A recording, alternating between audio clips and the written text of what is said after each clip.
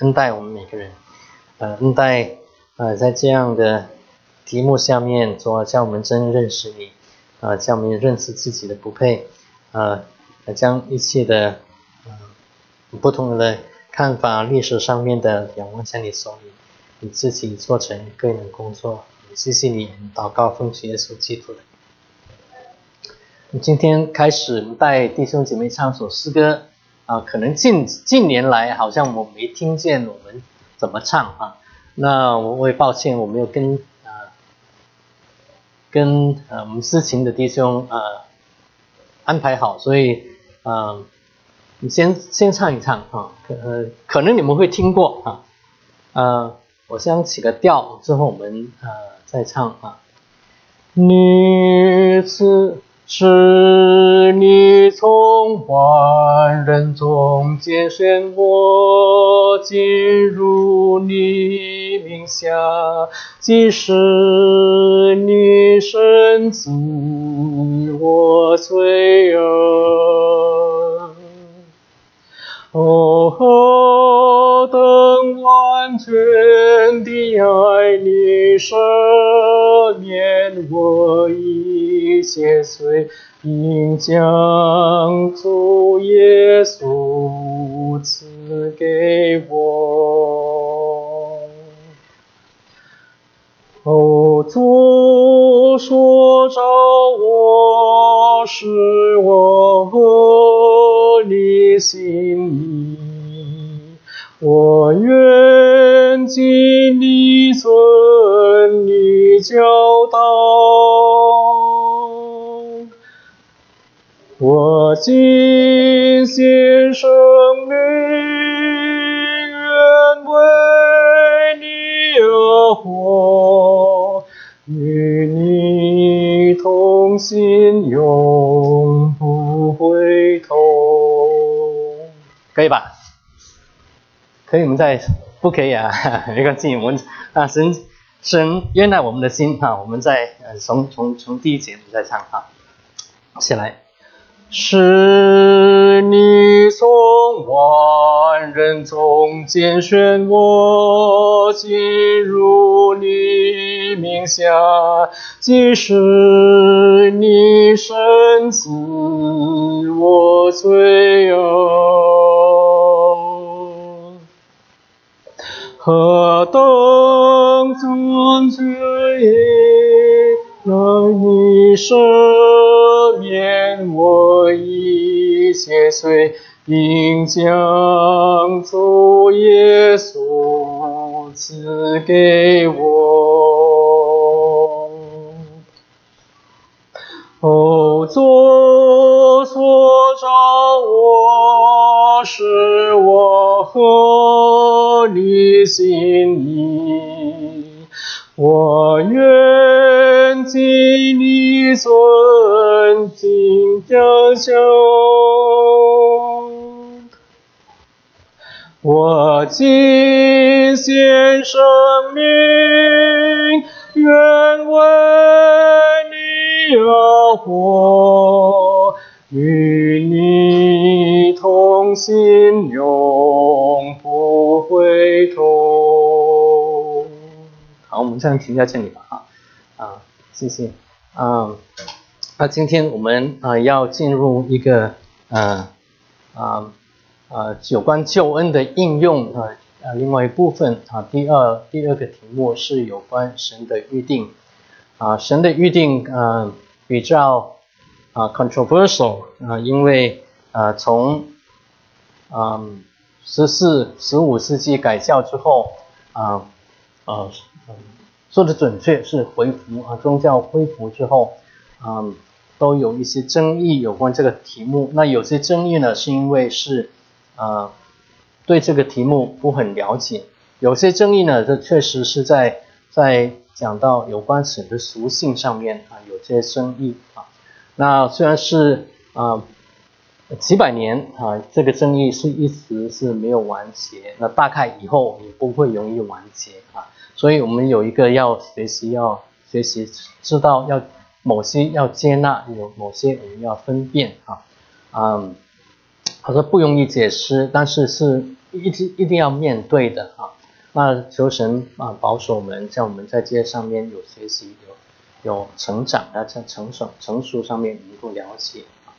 那Sproul 他是提到在预定这个看法是这个讲法是神的在圣经里面的概念，这个概念。那不同的教会呢，对这个教义是这个字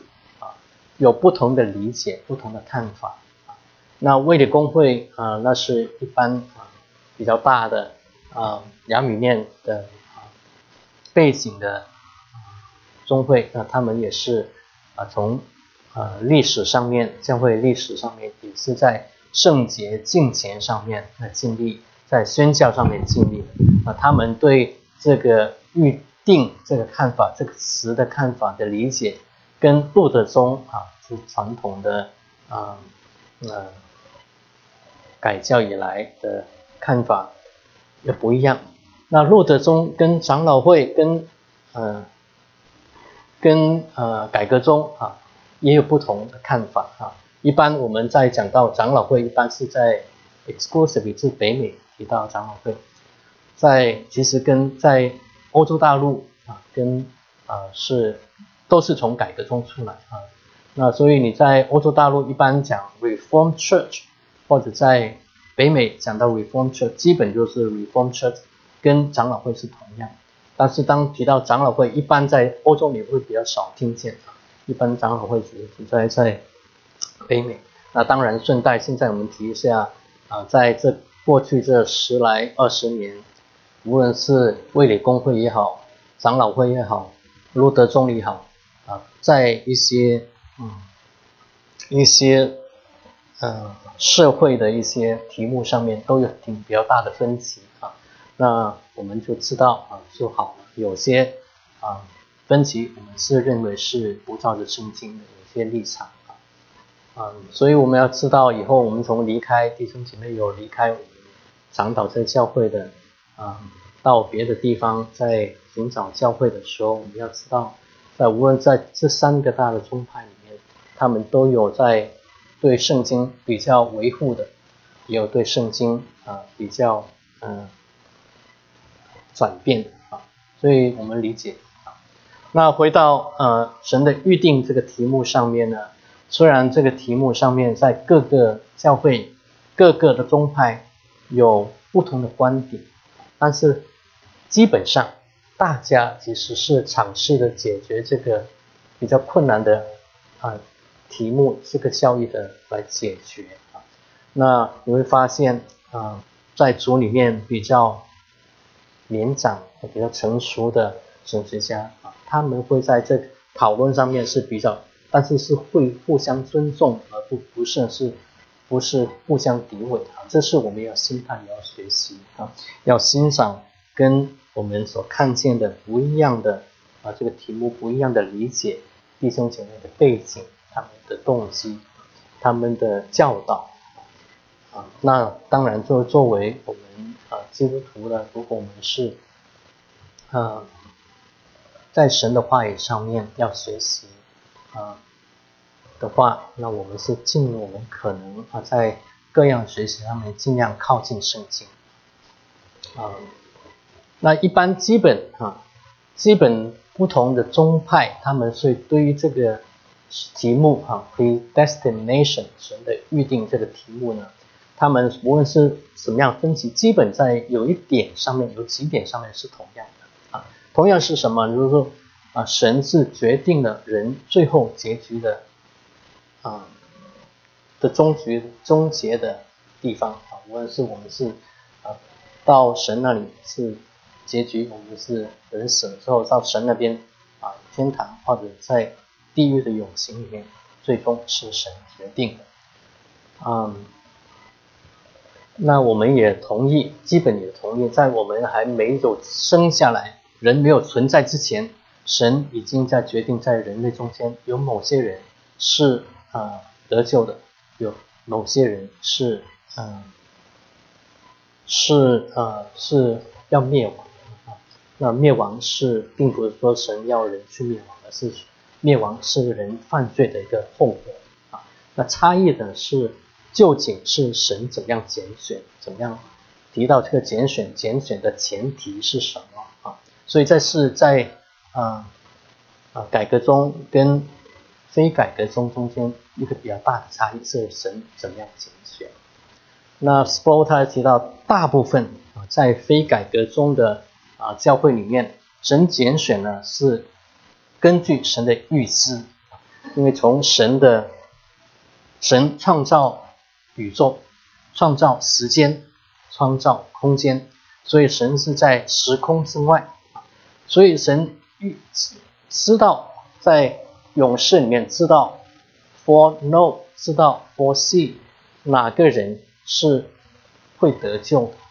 的。神赋予人自由意志，那人选择在自由意志之下选择，所以他知道某些人会选择信神，某些人选择不信神，所以在这个预知之外，神拣选，照着神的预知来拣选。所以这一般这个看法是叫在神学里面他们叫预定论的先见说，因为曾在永世里面就已经看见这是一般很多是在亚米念的背景的弟兄姐妹所提到的或者在提到人有自由，神给人有自由意志来选择的前提下面所提到的神的预定那在改革中的观点，他们是在这点是不一样。他在改革中里面，他们是传统的改革中里面，他们是观点是神的拣选，什么人得救，什么人没有得救，是完全是神的主权。神要拣选谁就拣选谁，神要恩待谁就恩待谁，与神的那个先见 is foreknowledge 没有关系因为当讲到神是根据根据他的先见知道人会选择接受神的救恩或者不接受神的救恩，那会引申到一个结论，就是人是主导的，我这个人我决定我要不要信耶稣，因此神因着我的决定预定我定下我得救还是不得救。那在改革中上面，所以在这里是好像有可能有一个结论是人作为人我决定，所以我因着我的决定，神照着我这个决定 honor 我这个决定来拣选你或者不拣选你。那在改革中里面，传统改革中里面是不是这样讲它是讲到神的主权一切是有关神的，所以神要拣选谁，恩待谁就恩待谁，拣选谁就拣选谁，所以跟这个先见神的 foreknowledge 没有关系，跟人对救恩的一个回应也完全没有关系，完全是神要恩待谁就恩待谁那怎么样从哪里开始呢？因为改革中他们认为是没有一个堕落在最终的人能够照着自己的喜好在最终愿意拣选神的那堕落的人他们还是会有自由的意志，还可以选择，只是这个自由意志是他会选择不会去选择接受神那有位神学家他就讲到这个比喻，好像一只鸟，它有自由的意志可以飞，但是因着罪的问题，因着它翅膀断掉，就像人在罪中里面不能自救，所以它飞不起来，虽然这只鸟有自由的意志。So that was the point, the crux of the discussion. 所以在改革中他们的思想里面他们在这些历代的改革中背景的神学家，他们所研读圣经之后，他们得的结论就是人的信是随着从生而来，神给人从生而来的一个礼物唯有蒙神拣选的人重生了之后，才会有这个信从他心里发出来回应他所听到的福音。这是改革中的有关神拣选的观点神预定的观点。那再讲到这个预定那个 foreknowledge， 我们念以弗所书第一章里面是讲到神照着他的在耶稣基督里面预见了预知拣选了我们念一下圣经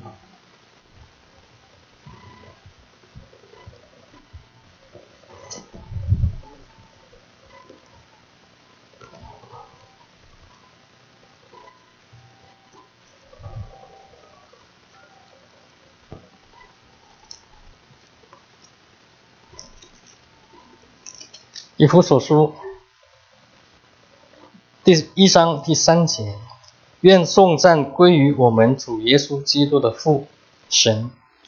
他在基督里曾赐给我们天上各样的福气就如神从创立世界以前，在基督里拣选了我们，使我们在他面前成为圣洁，无有瑕疵，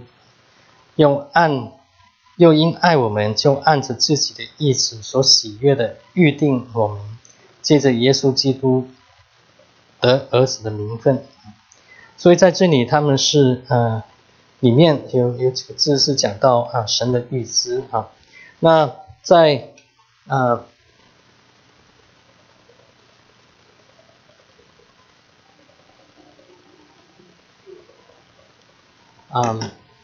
这个预知当我们提到这个预知的时候，我们好像就是知道就是还没有发生，他预见提前知道但是在原文里面在希伯来文我们中间有些弟兄姐妹在学习希伯来文跟希腊文这个字就是说是跟希伯来文那个知道是有一个比较，还有一个除了在预先知道，还有一个更另外一个意思更亲密的意思是不但是知道，而且是有很亲密的关系的认识的意思所以在这里是他们是这些神学家他们是在讲到以弗所书1章前面这几节，刚才念的几节里面，神知道我们是在耶稣里面知道我们是在耶稣里面跟我们有一个很密切的关系是这是提。所以当我们讲到当我们接触到这些词的时候就是给我们更多的理解，就是这些词的后面是什么意思有些可能是不一定能完全能够明白的但是我们在这不同的理解上面，我们来认识可以多神给我们开个眼界，更认识这些字的后面的意义是什么。那所以在这个是当我们讲到我们的救恩是完全在神的主权之下是往往是比较不容易，我们在作为人是比较不容易来接受，因为第一个神没有拣选所有的人，所以神是对使我们对神的是不是公义公平的问神，我们会质疑究竟既然说神爱世人，那为什么又只是拣选一部分的人呢？这有些东西是我们作为人我们只能接受，只能放在心里，有些东西我们是不能没有完全的答案，因为我们不是神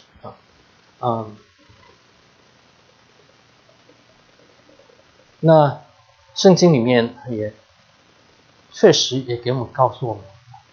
固然是神爱世上的所有人，但是神也有他的主权，在罗马书第8、第9、第10里面明明告诉我们神要怜悯谁就是怜悯谁这是他的主权耶米书讲到神要耶利米见到在旧约里不单单是新约的观念，在旧约里面当以色列人造了个金牛犊之后摩西在山上跟神40天，神写下诫命第10的时候写下10诫。以色列人在山下说，这个人不知道他发生什么事是不是死了不知道，所以在下面后来造了金牛犊，拜金牛犊。那神叫他下去之后，发生了一些击杀一些拜偶像的以色列人之后，摩西跟神求情，要神怜悯他们甚至代替这些以色列人，将他们的名字从圣经上面剥掉了给这些以色列人悔改。那神跟摩西说，不要怜悯谁就是怜悯谁耶利米书里面告诉我们神可以从一块泥里面造出贵重的，造出一个器皿，它可以用，也可以一堆泥造出来，它就是不能成为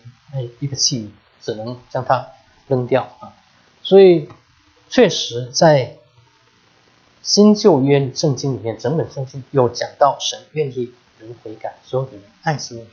但是也有同样的经文讲到神有完全的主权。那在改革中，他们思想里面，神要怜悯谁是怜悯谁，这是神的主权。神有主权要一部分堕落的人可以得救。那人都有罪，人都犯了罪，罪的工价乃是死，就是灭亡，就是灭亡。所以神的恩典，所以那个灭亡那个是必然的后果，是人犯罪必然的后果。所以那是人应得的，犯罪的人应得的。那有一部分的人为什么神拣选他们，我们不知道，圣经也没有跟我们交代，神没有跟我们交代，没有这个必要跟我们交代。但是他在他的恩典里面，他是选择拣选一部分人可以得到救恩，可以得到救恩。所以在加尔文他的思想里面他讲过，就是有关这个预定的教育是人难以接受，但是却是在圣经里面的话，所以我们只接受那这是一个为什么人不容易接受这个神改革中里面他们所讲到神人蒙拣选，人得救，完全是神的恩典这个观念是人难以接受的其中的原因好像神是不公平的过去在历史上面，我想在我们可能作为基督徒成长的过程中间，我们也会有一些误区当我们想到既然我们蒙神拣选了，那我要怎么样做，我们怎么样活我都可以。那在过去的历史里面，在改教之后当这个教义重新被举起来的时候，人还是也有这样的想法，就是既然我们拣选了，我可以随便的生活但是如果我可以滥用救恩，我可以随便生活所以我犯罪没关系，神拣选我还是可以得救但是如果我们看圣经来说彼得前书2章里面已经告诉我们不可以滥用这个救恩以前王明道先生他是讲过一个故事，他讲过一个见证那天他是去别的地方去讲道，到别的地方讲道，那一个不小心刮胡子的时候，早上刮胡子的时候，在一个弟兄家里面刮到自己脸上受伤流血弟兄说我家里有云南白药给你擦一下就好擦了之后就不流血就好恢复所以他那天就讲到一个见证，因为我有这个云南白药，我不会去故意的将我自己脸再重新刮伤是吗？所以同样救恩，我们作为基督徒如果真的蒙神，如果真的 appreciate 如果真的这个appreciate 这个救恩，对不起，中文一下忘记说我真的宝贵这个救恩的话，我真的感激这个救恩，我不会去故意再去犯罪。虽然是我可以软弱犯罪之后，我可以随时到神面前求神赦免，求神遮盖我的罪，认自己的罪，但是我不会去故意去犯罪。所以教文是在这里是告诉我们，因为知道蒙神拣选的恩典，蒙拣选的人是应该更追求圣洁的生活，而不是去滥用这个救恩。那另外一个呢是所以在讲到滥用的救恩，确实在历史里面在改革中的信徒里面有这样的误区他们是滥用圣经，所以后来也有升起了圣洁派、敬虔派的弟兄姊妹来面对这个叫人回到圣经里面但是那个错误确实是错误的滥用圣经滥用救恩。第二个是有些弟兄姐妹是认为既然已经神是预定了，拣选谁就拣选谁，不拣选的就不拣选，那就好像宿命一样既然拣选，那我不需要再传福音；既然我不蒙拣选，那我也不用来信耶稣这个并不是这样，因为我们作为人，我们不知道究竟我们拣选还不能拣选。那在Sproul 他是讲过一句话，类似 paraphrase， 就是说神给我们的救恩其实是这样 He gives us， 他给我们的救恩是这样的浩大，这样的丰富。His oppositions of salvation is so great that我们没办法不接受它，没办法去拒绝它，这是神的救恩，神的恩典。那有些误区是有些在亚米念神学家里面亚米念神学家基本是在这个神的救恩上面这个拣选上面是基本是跟前面所讲到是因为神预知人有自由意志，所以神预知知道你信还不信，所以在里面耶稣你拣选那有他的背景今天可能不会提到这个背景那有些亚比念的今天有些亚比念的神学家不是所有是照着改革，如果他们所提的就是照着改革中的教导呢，那就算如果是有这样的拣选的话，神已经拣选了，那就算有选择，我这自由意志里面我选择是有信神，但是因为神没有拣选我，所以我不能相信，所以责任是在神那里这大概不是大部分亚米念神学家的立场，但是有一部分是这样将责任推到神那里，那其实并不是如果我们看整本的圣经，会发现神确实是愿意万人得救，所有人得救那至于我们一会我们会提到一些经文有些经文我们是不能，从我们人来说，我们是不能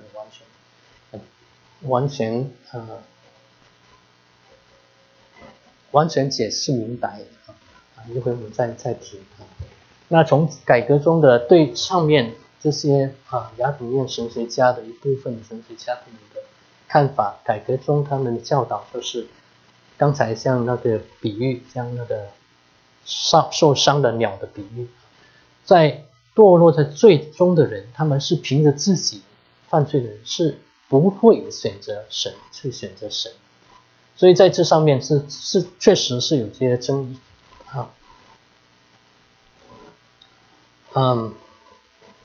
那刚才提到在改革中里面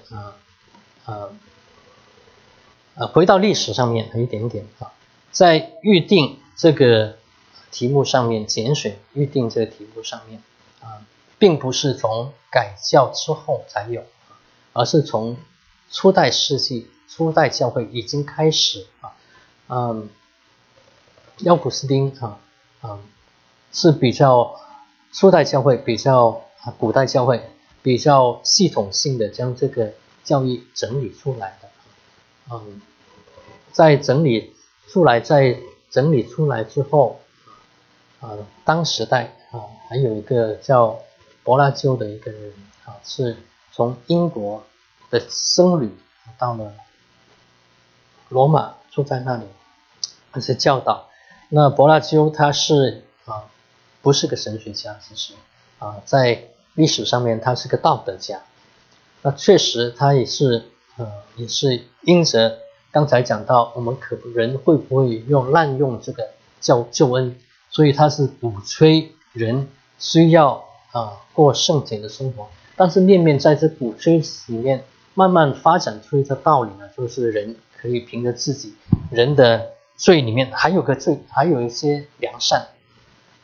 圣经里面告诉我们里面没有任何的良善，但是在柏拉修的观念里面，我们人里面还有一些良善，我们可以这个良善可以慢慢我们可以得救下来，我们可以因这个良善，我们可以选择要信神所以在他的观念里面，亚当的罪那个罪性是亚当他是自己限制在那里，亚当堕落，但是亚当的后代是没有罪性。所以在他那个时代所以有这个争议，所以在柏拉修那个时代是一般普世的教会是定柏拉修那个教义是异端，是错误的我们记得前几次玉春当他讲到人的罪的时候是一整块都是黑暗。当我们讲到人里面有一部分好的使我们不犯罪的，是在这个黑里面有一块白的，有一块亮的东西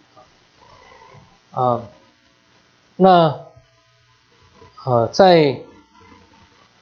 到了罗马天主教之后有不同的罗马天主教里面有不同的教导有些是教导是有些时期靠近奥古斯丁，有些时期是靠近柏拉修那路德跟加尔文重新将这个人不能自救的完全是神的恩典的救恩重新再展现在当时代的基督徒面前那之后有两个极端一个极端就是刚才所提到的滥用救恩，另外一个极端呢是加尔文的学生叫 Theophilus Beza， 他是晋升了一步我们下一堂大概会讲到神的预定跟神的气血这是在历史上面叫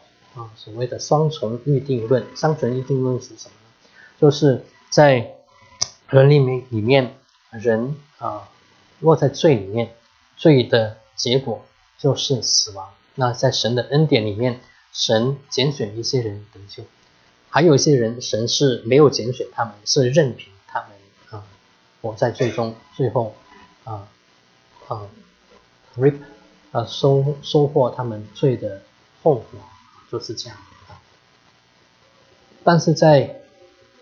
加尔文这个学生他的发展上另外一套理论比较极端在加尔文之外是神在这群人里面犯罪的人，神拣选一群人得救，神拣选一群人要去灭亡。那圣经里面有一点点的不一样，就是在加尔文他的讲解里面神只是任凭一群人灭亡，没有拣选他们，拣选一批人是得救。在贝萨的观念里面是这两群人都是神拣选，神拣选一群人，这些人要去灭亡，这些人要可以得救所以这比较极端的。那杨明念是贝萨的学生，在中间他是在看到圣经里面一些有关神爱世人的一些经文，他发展出另外一条道理发展出一块道理。那以前行军跟建宇在讲教会历史的时候，大概讲的比较深，已经讲过那在这里只是summarize， 他对神对救恩的旨意是这样，并不是完全是因着神的主权，而是不是拣选与弃绝，而是第一个，神差遣了他独生子耶稣基督作为全人类的救主。那凡悔改相信耶稣的人都可以得救。那在这个题目下面，神给人所有足够的恩典来选择来相信他。那神预定那些他预知的人来相信他。这是亚米念他的那个思想。那亚米念在当时是跟当时有些争议，整个宗教里面有些争议，但是在还没有完全讨论完的时候，他就过去了，他就死了，所以他的学生跟当时的有些冲突。那在亚米念的思想影响下面，慢慢我们发现有弟兄会有其他的在宣教上面特别是有负担的包括卫斯理。那卫斯理在这套理论上面，亚米念理论上面发扬光大，发扬出一个道理是讲到神给人有一个普遍的恩典或者叫现在的恩典叫 prevenient grace 在神救恩之前就给人有一个普遍，而且是先接受神救恩之前有一个普遍这个恩典，现在恩典叫人能够在耶稣基督里接受神的救恩。那在改革中他们的思想里面，在他们点这个问题是支持这样的观念的经文不多和比较少，很少所以他们是这样认为，所以认为是改革中里面认为卫斯理或者亚米念的思想是并不完全符合圣经的那我们要面对一个问题，就是所以下面这是列出一些有关刚才Erickson 他所提到的，Erickson 以前我们提过是一个浸信会的牧师有改革中浸信会的背景的牧师浸信会是有比较大的 umbrella， 它跟改革中又完全不一样。有一部分的浸信会是比较靠近改革中，有一部分浸信会的思想是比较靠近亚米念，所以 so we just need to understand this general， 我们要知道这个大体的一些不同的教会，不同的弟兄姐妹，不同的背景，他们的立场那在改革中里面，在 Erickson 他提到一些经文他是提出有些经文，特别是在约翰福音里面当耶稣讲到不是神拣选的，没有人到我这里来有些经文是比较多能够支持改革中里面他们所讲到的所看见的神拣选的经文包括罗马书3章、8章、9章、10章。那我们在这上面就是说有几句圣经肯定我们要处理的，就是如果说神的主权他要拣选谁就拣选谁，那对于这两节圣经我们怎么样来理解一个是彼得后书3章9节主所应许的尚未成就，就是有人以为他是单言，其实不是单言，乃是要宽容你们，不愿有一人沉沦，乃是愿人人都悔改。所以看起来这是神愿意所有人都悔改都得救嘛？那怎么说是神拣选呢？有些人拣选，什么先没有拣选呢？这是我们需要处理的。第二个提摩太前书里面他愿意万人得救，他是神愿意万人得救，明白真道所以好像这两节圣经是告诉我们神是愿意所有人都得救嘛？那你怎么样 How do you fit this with 神的拣选，神的主权是吗？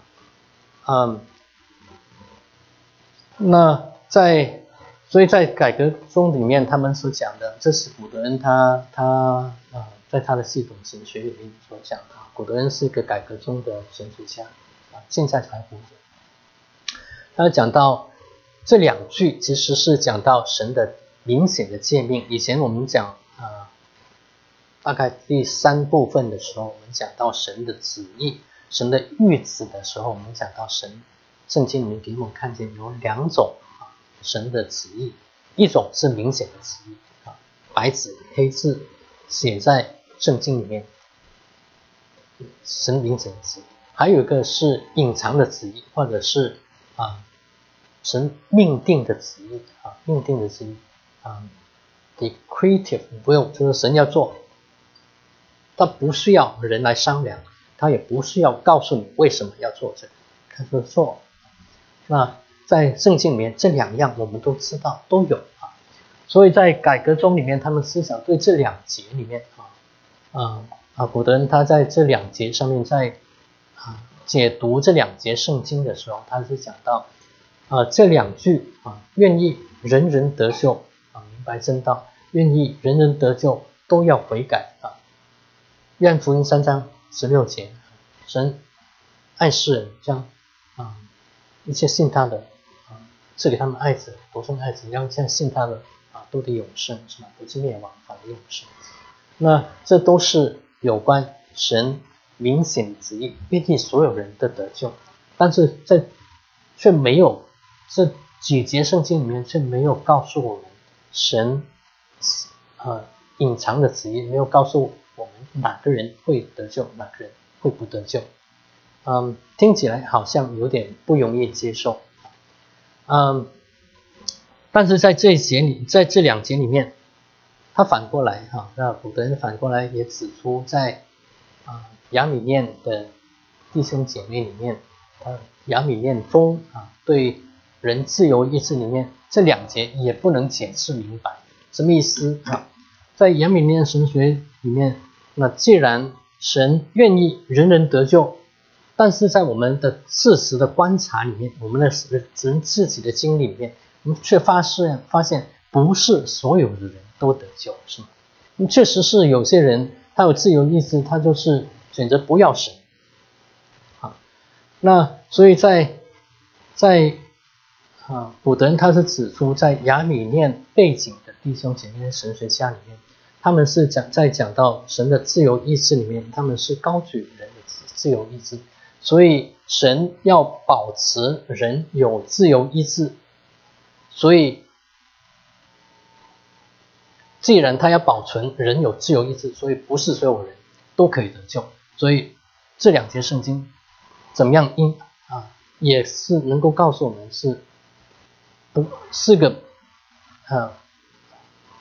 也是不是所有的人都可以得救。那改革中他们是高举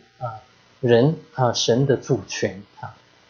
所以你讲到有些旨意是神没有告诉我们的所以有些人就是没有得救，有些人就是蒙恩得救。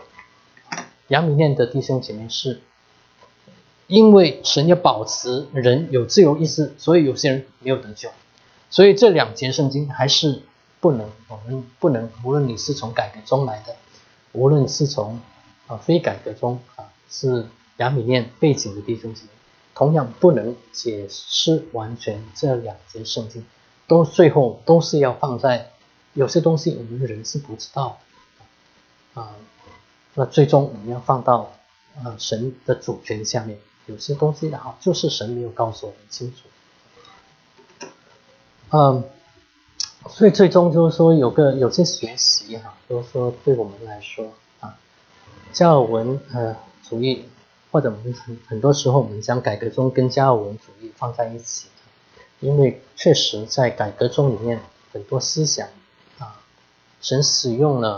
确实使用了加尔文，在很多一些理念上面给你们整理很清楚当然改革宗比较大的 umbrella 包括路德宗，包括加尔文宗。如果说改革宗是将神的话重新从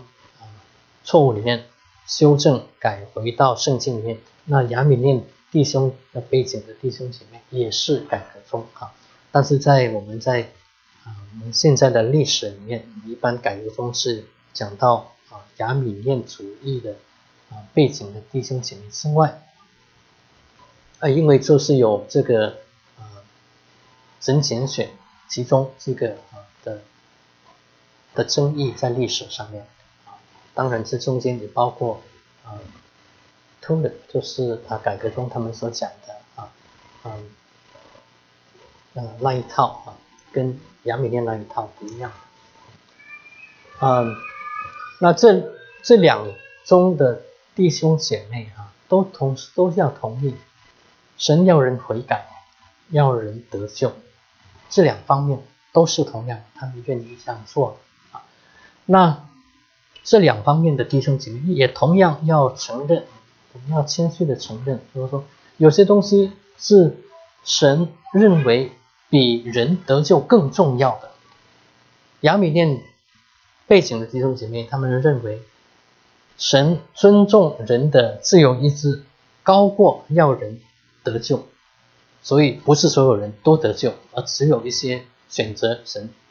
救恩的人才能得救。改革中的弟兄姐妹是高举神的主权，神的荣耀比其他都重要，所以神的主权是有某些人得救越过其他有些人更重要，所以是这样看法。所以我们弟兄姐妹可以选择了当然就是说在我们看所知道的好像圣经里面更多的经文是支持改革中的弟兄姐妹的对预定的这个概念，这是我们就放在这里。那无论如何我们要知道就是说亚米念在历史上面曾经被定为半柏拉修主义。柏拉修是在历史上面肯定是异端的因为是靠着人可以得救。那亚米念曾经被定为半柏拉修主义，甚至在今天还有人这样认为。那是不是我们这个人在当时在讨论他的时候他已经过世，所以我们当时的人不能去问他，今天的人更不能问他。那从他的时代之后，卫斯理之后，我们见到很多传福音的，很多热心爱主的人弟兄姐妹，也是从他们的那个宗里面出来他们有他们的有些话的支持虽然是在圣经里面的话语的圣经里经文支持不多但是我们要欣赏他们在对于传福音的这个热忱，很多布道家都是亚米念主义的影响的布道家。我们也要欣赏在历史上面卫斯理弟兄还有弟兄会的弟兄们，他们对圣洁的追求，对敬虔的追求，这是我们需要欣赏的，我们要接受他们。那至于我们在我们个人读经之后，我们在成长之后，我们更能接受是神的主权呢，还是神的人的自由意志？这个交在我们弟兄姐妹们自己在个人神面前领受但是不要我的建议是不要指责，除非当一个人讲到人自由意志是偏离的圣经总的原则，是我是主导神的，完全主导神的，或者当讲到在讲到神的主权上面，我滥用神的恩典这是我们要学习some mind that we don't want to cross。 那最终对我们来说，我们要知道我们要常常要记得我们可以得救完全是神的恩典有时候好像是我决志我要信耶稣，但是我们想深一点决志我信耶稣，如果不是神的恩典在我里面工作的话，不能去举手去决志这是我们要既然神也像有这样恩典决定爱我们因为我里面，我真的来回顾我内心的里面其实是没有任何的良善，我好像有一点良善，但是在想深的一点的时候，其实也没有良善，所以我们回应怎么说我们宝贵神的救恩，接受神的救恩那要体察神的心，愿意万人悔改，不愿意有人成人大概也是有关拣选跟有关预定的今天是我们大概停在这里下面就可能会走得比较快。我们以后还有一堂会回到人的自由意志里面。有什么问题我们要讨论没有？冯子。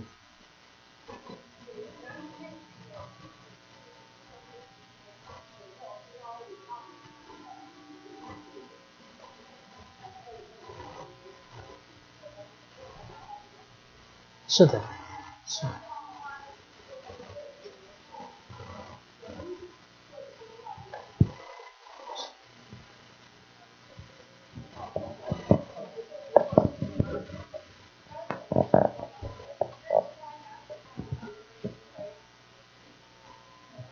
行为也是你得救的一部分，不可缺失的一部分。是。这块怎么理解？就是和我们平时的教导有一点理解。所以前面那个我再 repeat 一下哈，那个可能要这部分放上去的吗？还是所以刚才冯琴他的问题，就是说雅米念里面有这样的讲法，就是人得救是一部分是神的救恩领到工作，那人另外一部分人要回应，要与神同工大概是这样。那其实这点其实我们看最少在我们念到的改革中他们的系统神学里面，其实这一点应该是古德恩他也是提到，也是同样是改革中的观点，人是临到我们，人是要回应的，只是人的回应那个是完全的神的恩典，不是人做任何的努力。所以在这方面他们是提到以弗所书2章5到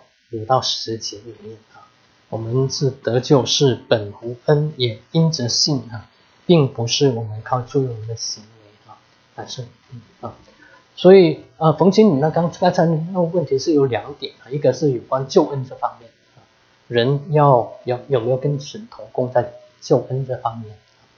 那在改革中里面是人是确实我们是要回应，但是在这个救恩上面我们是完全是人是没有完全一点的努力都没有，我们要参与要回应，这是我们的回应，但是在这个得救的工作上面我们是没有任何的 contribution。 那另外刚才冯经所提到是另外一件事，另外一个就是我们得救之后我们还有个行为是吗？I think there were two things that you talk. 那个首先我对改革中没有理解，没有任何，就是说想站在雅米念的那个体系里面去理解这个救恩的问题，因为雅米念强调人的神的呼召和人选择回应这种共同工作，才达到一个人的最终的拯救。那就是说人的回应，就人的行为，他在这个自己救恩战里面占一个不可缺失的一个就是他有个不可缺失的一个角色。那跟我们平时就反正以前不管在校园团契还是查经还是教导，大家都说不是靠行为靠信心得救，而不是靠行为。对。那雅米念他这个里面理解的就是这个人的这个行为在你的人的得救占一个不可缺失的一个角色，这两个是有点矛盾，就怎么理解？是我理解有困难。对，我的承认呢，就是说我们的承认就是说，改革中他们有大量的有关神学这方面的教导跟写作那亚米念方面，他们这些写作、这些著作、神学著作是比较少。古德恩他是有介绍了几本，他在那个系统神学方面有介绍了几本亚米念神学家的作品都是比较古老，基本上19世纪的我买了，但是我没有看，比较不容易念那字也不好，所以我没有再仔细的研究。所以无论是玉春也好，在圣文也好，我们到目前为止，我们很多这些有关亚米念神学的一些教导呢，是从 is through the lens of 改革中的一些神学家Erickson 并不是改革中的神学家，他是浸信会的牧师，浸信会的神学家当然就是说他的教导上面有一部分比较靠近改革中所以我们只能说目前我们只能从改革中里面他们所理解的来认识在了解这方面so that is 那是前提，我回答你在讨论上面从目前的前提是有一部分那个资料可能还没有完全。那在我们上次提到那个 Sproul 他提到在救恩 salvation 这个字其实也是很广的一个意思，有一部分是讲到人得救的一部分就是神的得救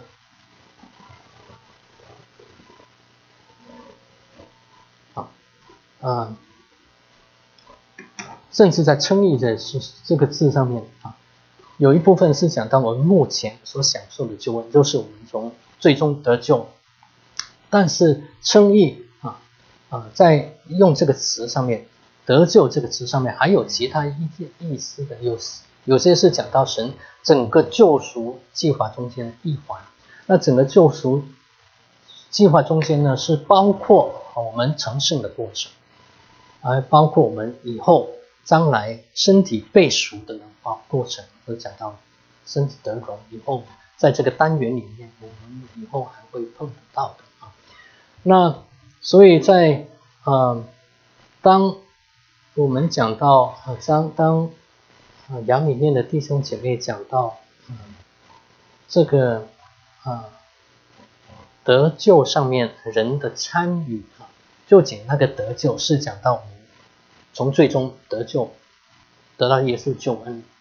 那个得救呢，还是也包括成圣的那个关系 I don't know， 最少我自己不知道所以这个是要回去要研究那在圣经里面也是在我们曾经在改革中的教导里面，我们是提到得救称义，就是在神面前称义，被神称为义 count as righteousness 的方面，这一部分是完全是神的恩典，人确实是要回应要接受，但是神没有任何的功劳，人没有任何的功劳，完全是神的工作，完全是耶稣基督的工作，人只能回应，只能接受或不接受。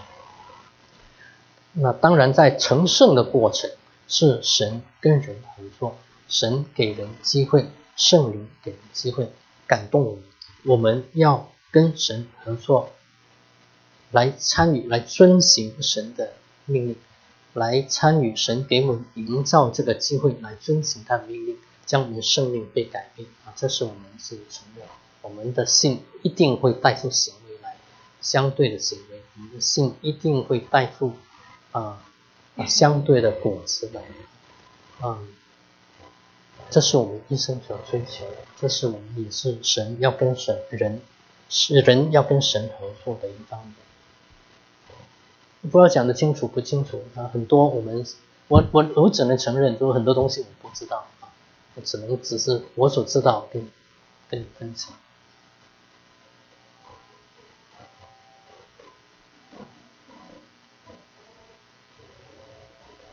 那我们今天12点30多，我们今天停在这里，